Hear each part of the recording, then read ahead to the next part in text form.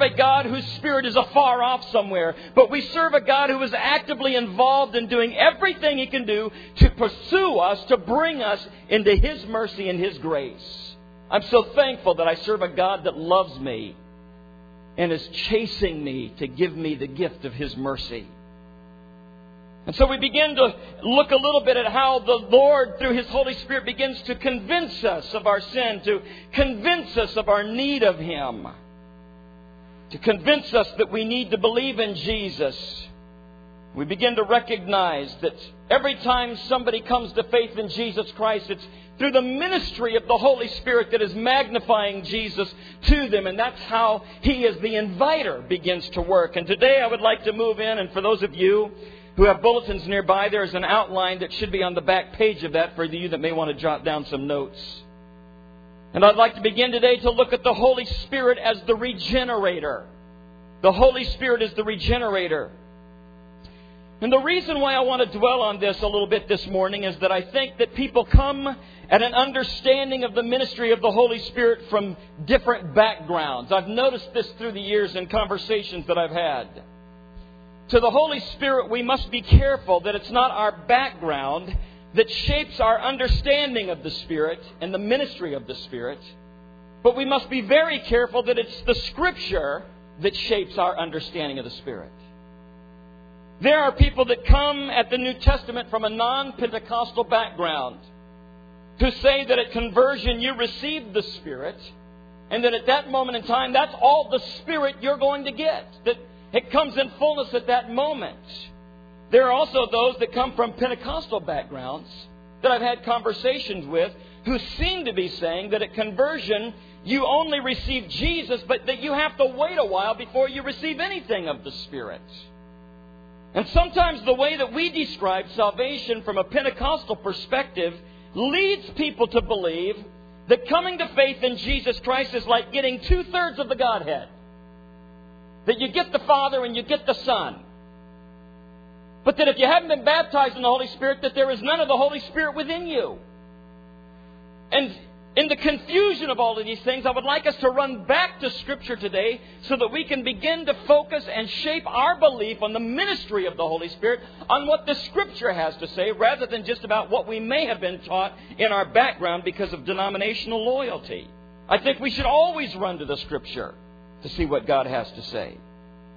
And the fact is that we receive the Father and the Son and the Holy Spirit, and that the presence of God dwells in our life through the Holy Spirit. He is the regenerator. So how is the Spirit present in our lives at conversion? How does He work within us during that time of regeneration? First of all, we are born of the Spirit, the Scripture says. We are born of the Spirit. One element of the Spirit's presence within our lives in conversion is the fact that we can only be born of the Spirit. The Spirit is the agent. He brings the life of Jesus into us. John chapter 3, verse 5. Jesus is speaking to Nicodemus here. And He says to him, "Except a man be born of water and of the Spirit, he cannot see the kingdom of God." Except a man be born of water and of the Spirit, he cannot see the kingdom of God, or he cannot enter the kingdom of God. There are two elements that are mentioned within this passage of Scripture that talk about what happens to us at new birth, or when we become those that receive Christ. And in fact, this also mirrors an Old Testament passage that can be found in Ezekiel chapter 36. For those of you that have your Bibles and want to turn there, you can find it in verses 25 through 27. The prophet speaking says, "I will sprinkle clean water on you, and you will be clean. I will cleanse you from all your impurities and from all your idols. I will give you a new heart." How many of you are glad today that when Christ enters your life, He gives you a new heart? That you don't have to have the old heart. You don't have to have the old thoughts. You don't have to have the old life that He just makes clean. No, He gives you something brand new. He said, "I will give you a new heart." And He also says, "I will put a new spirit in you." Look at your neighbor and says, He's given you a new spirit. I don't think some of you quite believe that, but I'm glad you repeated it. The Scripture goes on to say, I will remove from you your heart of stone and give you a heart of flesh.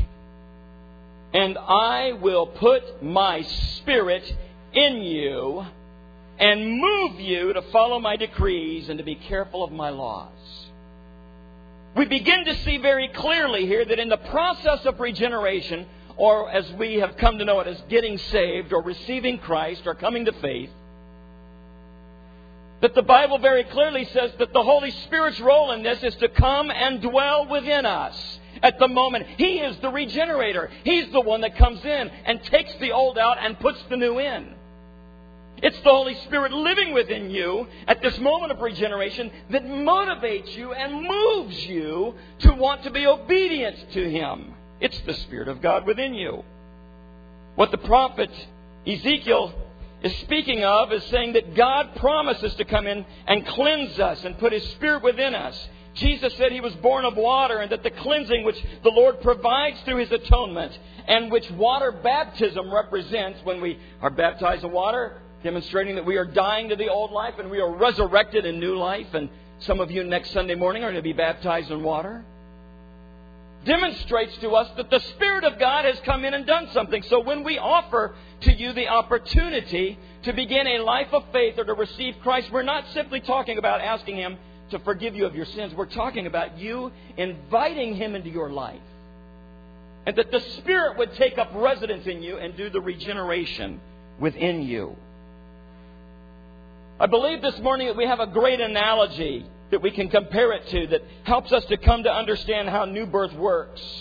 And we receive this analogy or this picture of this in the gospel accounts of the birth of Jesus. How was Jesus, the divine, eternal Son of God, how did He become flesh? He became flesh through the power of the Holy Spirit. The Holy Spirit was at work in the incarnation of Christ. He was conceived of the Holy Spirit. In the Gospel of Matthew, chapter 1, verse 20, the Scripture says that Joseph is told by the angel.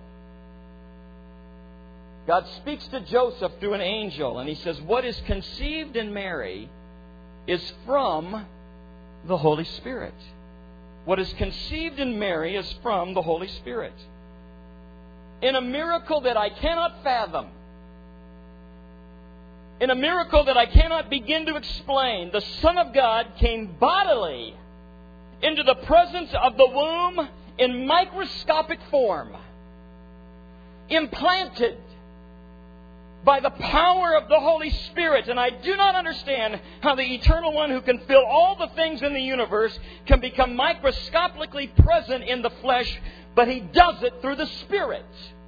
The Spirit planted Jesus into the body of Mary to develop as one who was completely God and completely man.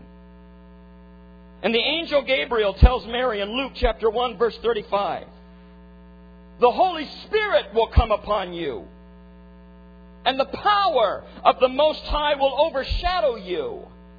So the Holy One who will be born will be called the Son of God. The Holy Spirit will come upon you, and His power will overshadow you. And so we see that in a spiritual plane, in the spiritual realm, the Holy Spirit is seeking to reduplicate in us what He did physically in the womb of Mary when we come to Jesus Christ. He's birthing Jesus into our life.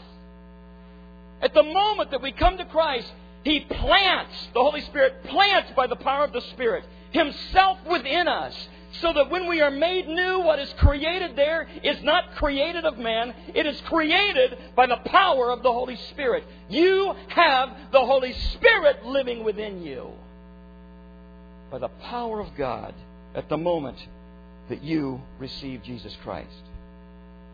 However, that decision must be yours. The power of the Holy Spirit will not overwhelm you, will not take that decision away from you. You must decide for yourself whether or not you will allow the Holy Spirit to take up residence in you by your own invitation. In fact, Mary again serves as an example because she had to say, "Be it unto me according to your word." Be it unto me according to your word, for with man this is impossible, but with God nothing shall be impossible. That's exactly what we say. Lord, how is it possible that the external life of God lives within us, lives within me? How is it possible, and how can we say that the Spirit of God who created all of this can dwell in me and change me and work in me and work through me? How can it be said that we've come to faith in Jesus Christ, and from that decision, inviting the Spirit into our life, that we are changed and the old heart is taken out and a new heart is put in? How can this be? And we say it like Mary. For man it's impossible, but nothing is impossible to God as it relates to your life. So being born of the Spirit of God in our lives is as much a miracle as the miracle was of Jesus being planted in the womb of Mary by the power of the Holy Spirit. And so we should never, ever, ever take it for granted when people are responding to the gospel call. And when they say, "I am ready to receive Christ. I want that new life within me." That is as much a miracle as the incarnation of Christ, because He plants Himself within you. It changes our mortal existence through the power of the Spirit, and we are made immortality. We are made, that which is dead becomes life and cannot be touched by this world. The divine God lives within us. We become His children. One of the writers that I was reading as I was preparing for this used some terminology that kind of captured my attention when he said, when the Spirit of God comes into you at regeneration, when you begin to walk by faith in Christ, something happens. No longer do you live according to the species of being human, but you belong to a whole new species that is uniquely divine, planted within you.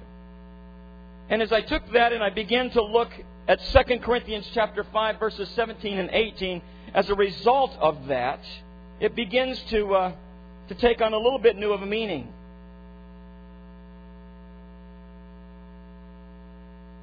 It says, "Therefore, if anyone is in Christ, he is a new creature. He's a new creation.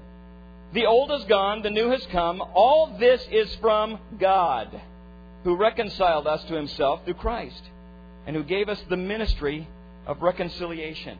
In other words, when Christ comes into your life at your invitation, there is something that changes within you that begins to change your species from that which calls citizenship earth to that which calls citizenship heaven. The Spirit of God alive and well within man at regeneration. And regeneration is simply taking that which is dead and regenerating it, causing it to be generated again, causing it to live again. In John chapter 20, verse 22, is a scripture that bears on this theme of receiving the Spirit in conversion. And I want you to, not only as it'll be up here, but I would like you to keep a finger in this verse, because we're going to refer to this a little bit, because it's going to help us understand some things about the working of the Spirit. Jesus appears to His disciples. This is the first evening after His resurrection. And Jesus says to them, "Peace be with you. As the Father hath sent me, I am sending you." And with that, He breathed on them, and He said this, "Receive ye the Holy Spirit." Hours after Jesus has been resurrected from the dead, He shows up to these men who were confused. This is not what they had pictured. They thought they were going to be serving in an earthly kingdom, that Jesus was going to be the king, and they were all going to be governors. And in the middle of all of their confusion, in the middle of their heartache, Jesus shows up to them, and He looks at them and He says, "Peace, peace be with you." And then He says something, "As the Father has sent me, I am now going to send you." And with that, it says He breathed on them. He breathed on them and said, "Receive the Spirit." Now let me pose to you a question that may cause you to think for a moment. And honestly, it's a little bit of a foreign question to the Gospels, but when do you think the disciples were saved? When do you think the disciples were saved? There are some that would argue and say that the disciples were saved the first moment they decided to follow Jesus. Others will say that they had to be sometime in their walk with Christ because the Lord told them to rejoice that their names were written down in the Lamb's Book of Life. Others will say the disciples really came to saving faith in Christ when at Caesarea Philippi, Peter and the others confessed Jesus as the Messiah. And there are others that argue that they didn't become Christians until Acts chapter 2 at the bestowal of the Spirit. I believe, however, along with several others, that the key hinge here is found in John 20:22. And although it may be appropriate to speak of the disciples as saved prior to this time, in a loose sense of the word, the fact is that until Christ's resurrection, until He had died and been risen from the dead, the faith of the disciples was exactly like that of the faith of the Old Testament people. It was an anticipatory faith of what the Messiah would do. Do I believe that they had relationship with Jesus? Yes, I do. But it was an anticipation of how He would begin to win for them their salvation. How could they have full saving faith yet when the work of Jesus was not yet finished? He had not yet died for their sins. He had not yet risen from the dead. You see, saving faith in the New Testament sense, the saving faith as it relates to you and I today, is we look back on the work of Jesus Christ. We already know that He has overcome death, hell, and the grave. We know that He died for our sins. We know He shed His blood for us. We know that our sins are thrown as far as the east is from the west. We know that He's cleansed us because of His finished work on the cross. We know that He rose from the dead. But saving faith in the Old Testament sense, or for those that were in relationship with Jesus before He died, was looking forward prophetically to what Christ would do, and believing that the Messiah would one day come, and that His benefits at that moment would be applied to them retroactively. The disciples in that upper room on that evening are in a position for the very first time to have the divine light, the resurrected life, imputed and implanted into their life. The first moment that they are allowed to see the finished work of Christ. And that life comes through the agency of the Spirit of God who said He is life. So Jesus does something here. And it's very crucial. In fact, it could not have been done up until this time because salvation, according to Romans chapter 10, verses 8 and 9, says that in a New Testament sense that whoever believes in his heart that Jesus is raised and confesses with his lips shall be saved. They couldn't make that confession until this very moment because they didn't know that He'd been raised. They didn't know that He had finished the work. Now, I don't know how the Lord breathed on them. I don't know what that looks like. I don't know if He walked up to them and breathed in everyone's face.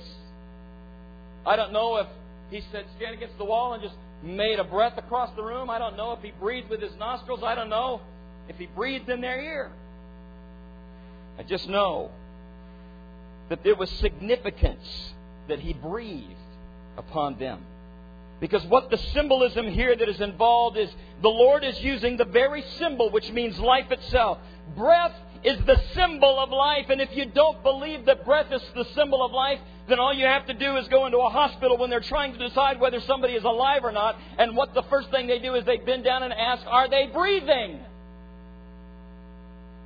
Because if one is alive, there will be breath. You and I, by the gift of God, have been given certain intellects that help us and help those that give us care in our medical field that can help sustain life. But we have not been given the power to restore life to that which was dead. That's beyond us.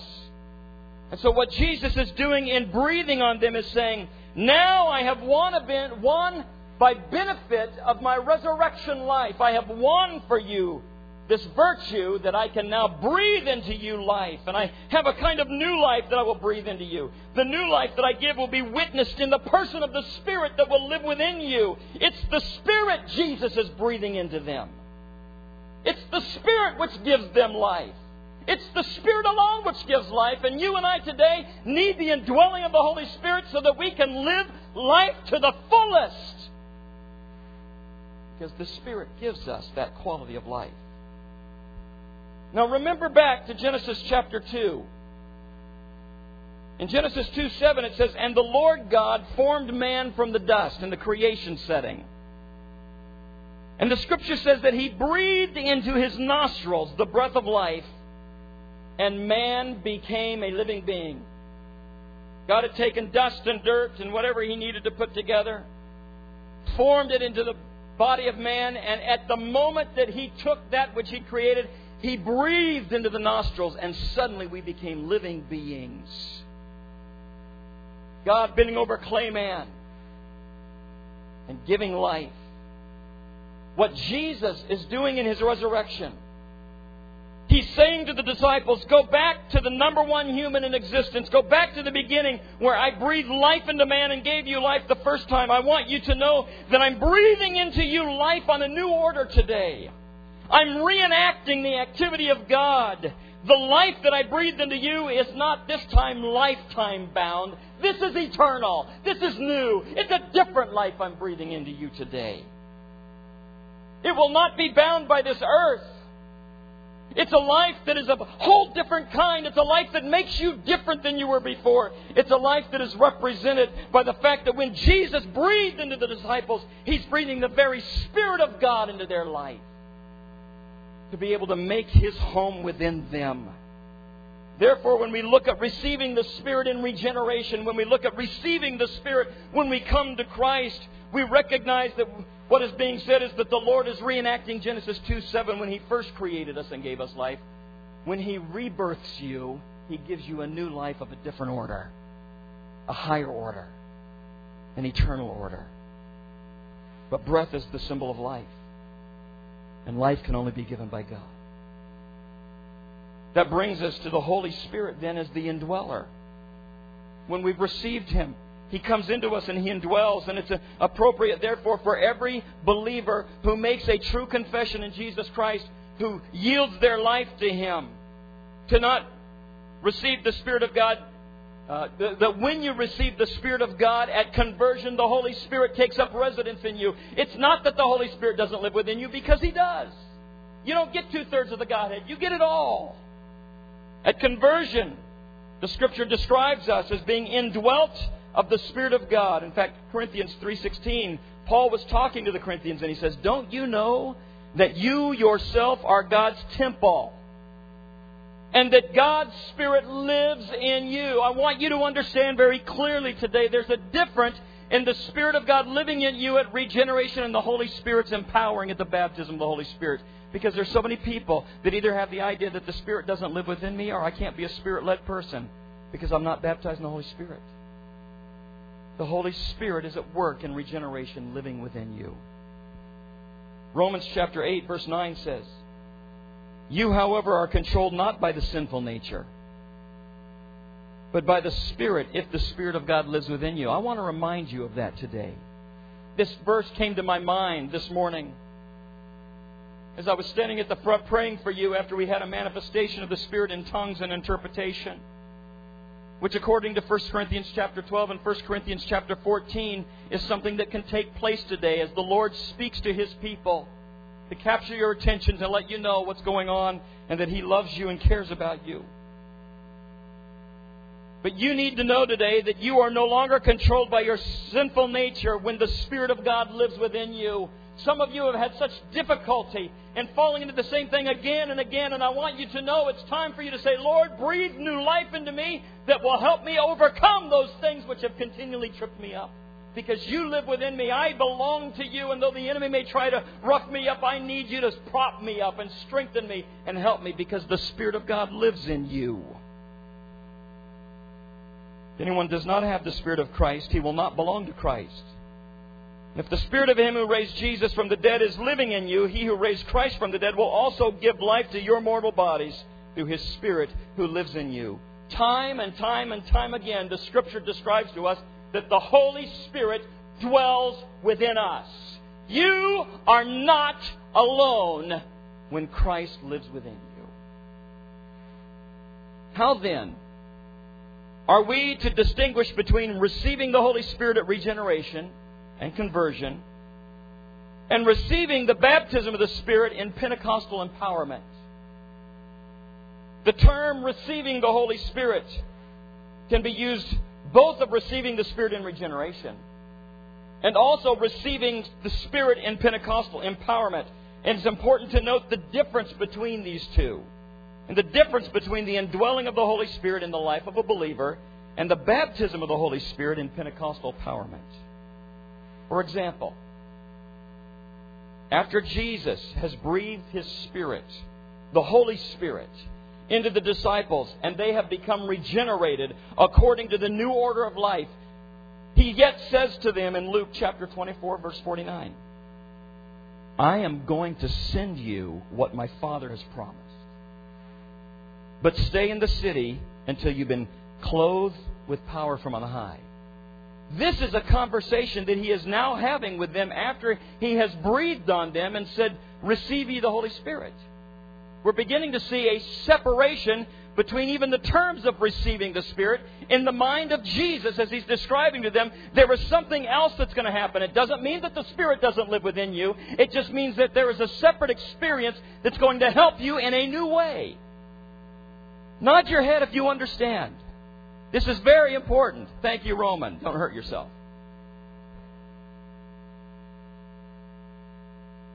For example, after Jesus has breathed His Spirit, the Holy Spirit, in the disciples, and they become regenerated, He says to them, now something else is going to happen to you. Then He says also after this event in John 20:22, or after the 20:22 event, He says in Acts chapter 1, verses 4 and 5, do not leave Jerusalem, but wait for the gift my Father has promised, which you've heard me speak about. For John baptized you with water, but in a few days you will be baptized with the Holy Spirit. In other words, He's separating the events of receiving the Spirit from regeneration and receiving the Spirit in Pentecostal empowerment. A few days after one, the other was going to happen. Now, I would like to take just a moment this morning and do a little bit of a cross-reference between John 20:22 and Acts 2:4 so that we can begin to draw a clear understanding of what the Bible says about these. So in John 20:22, we've already recognized that He breathed on them, said, receive the Holy Spirit after His resurrection, His first encounter on them, which we believe at that point in time says the Holy Spirit now dwells in you because of my finished work on the cross. Yet in Acts 2:4, these same men who Jesus had breathed on earlier are now instructed to go and wait because there's going to be a further experience with the Holy Spirit that will give them an enablement that they didn't have. Does this mean that they had never received the Spirit? No, it doesn't. That's not what it means. It means that the Spirit is coming to them in a new order, yet for different kinds of purposes. That there's different things the Spirit wants to do through our lives. Some words, you have got to determine what the meaning is depending upon the context it's being used in. And the word that is translated that we understand as receiving the Spirit is called an equivocal usage. It's a usage that you have to determine how it is in the context that determines its meaning. Let me give you an example that's something that we might be familiar with. In our language, that word would be breathe and breath. It's the same word. It's spelled the same. Yet it's the context that determines its meaning. After a fast walk, you are out of breath. The noun. I love to breathe fresh air. It becomes the verb. It's an action verb. In other words, it's the context that determines its meaning. When we apply this principle to the Scripture as it relates to the principle of John 20:22, it's clear what it means. It means then that the receiving the Spirit was coming in the regeneration or in the new birth, or the resurrected finished work of Christ is alive in you. You receive the Spirit of God when you ask Christ to come into your life. The clear example of the Holy Spirit indwells a person in different power available through the power of the Holy Spirit in the empowerment of Pentecost. In Acts 8:4, verses 14 through 17 says this.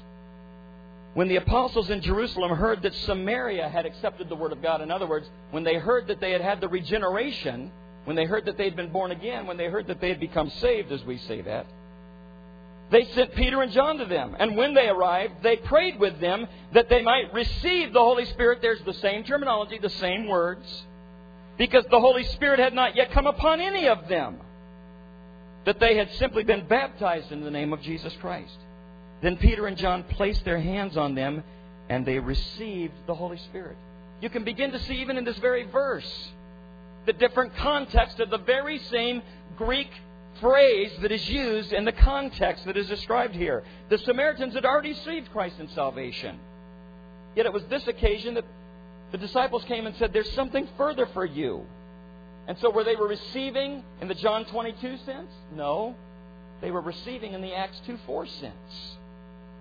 Paul, coming to the Ephesians in Acts 19:1, said this: having believed, did you receive the Holy Spirit? In other words, having been regenerated, having received Christ, and now that the Holy Spirit lives within you, have you received the power, the empowerment of the Holy Spirit? He's talking about baptism, Pentecostal empowerment baptism sense here. And so we hold these two verses up and try to come to an understanding that the same terminology can mean two different things depending on the context of the passage of Scripture. When Jesus says that I'm going to the Father and I'm going to send back a gift, He's talking about something that is available to each and every one of us. There's an empowerment nature that is available to us through the Holy Spirit. In fact, in Luke 24:49, I like the way it talks about this. It says, the wording here is of being clothed with power. It reminded me, for those of us that went to Haiti, on our way back from Haiti, the movie on our airplane was something about superheroes. Yeah, whatever. The part that captured my attention, not that I always look at superhero movies in the spiritual sense, but there was a part in there that as I'm watching this, I'm thinking, that is so cool because that describes a biblical principle, and I'd like to show it to you. It's when Iron Man steps in and gets the suit put on. Do we have that, please? Okay, that's cool. That is so cool. Because this is the scripture that I pictured when that came up. Be clothed with power from on high. Be clothed with power from on high. This mortal man steps into this suit. The life, that thing in the heart, was going to empower that. And to put into a very modern context, the baptism of the Holy Spirit simply means that we allow the clothing and the power of supernatural God to come over us and to be able to be used for something greater than we've ever been used for before. It was for a purpose that he stepped into that suit. And so let me summarize very quickly as we conclude. At conversion, when we come to Christ as our Savior, when He regenerates us, that's for our benefit. You see, it was for my benefit that I'm born of the Spirit of God when I received Christ. It's for my benefit that my unrighteousness is cleansed. It's for my benefit that He plants within me the living Spirit of God to give me life and to direct me. It's for my benefit that He takes up residence in my temple, the temple of my life. It's for my benefit that He makes me a new species of an eternal order after that which is of heaven. It's for my benefit that He lives within me to lead me and to guide me and to reveal scriptural truth to me.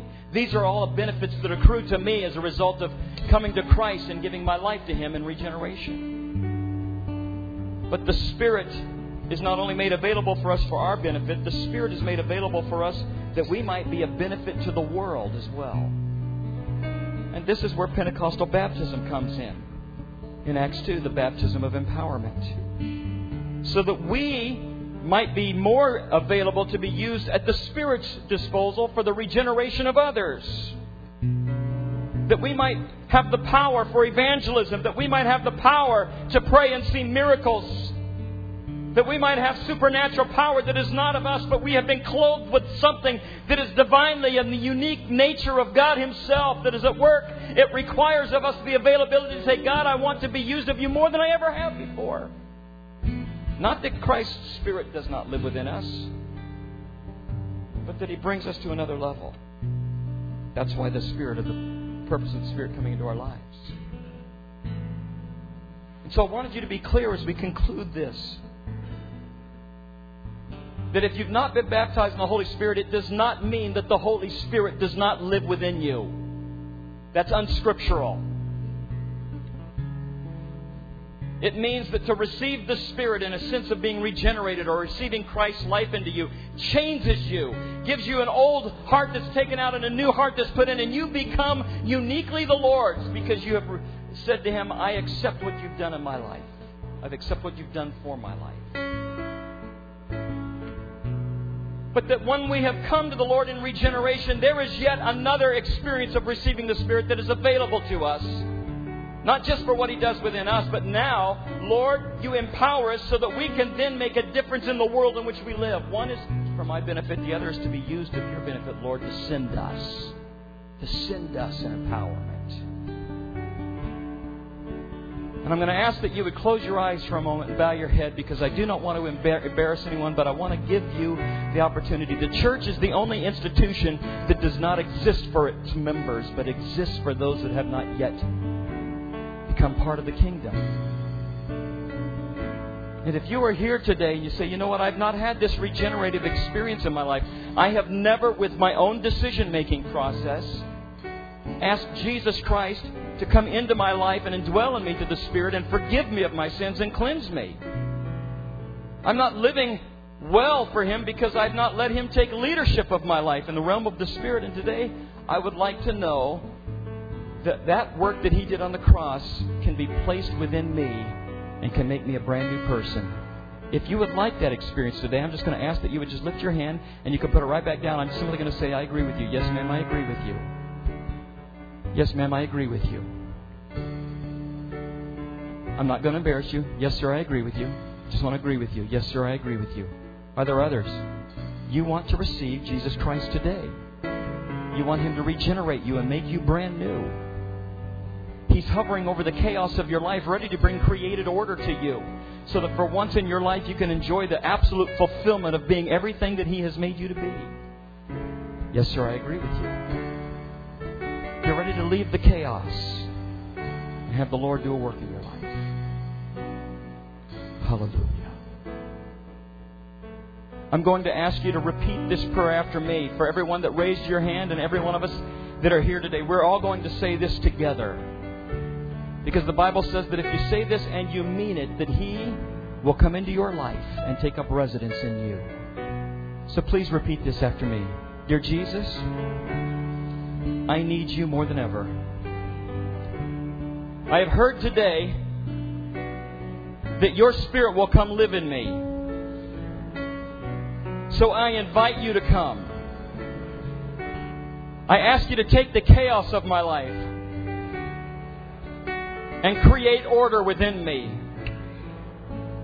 I ask You to forgive me of my sins. Take away my old stone heart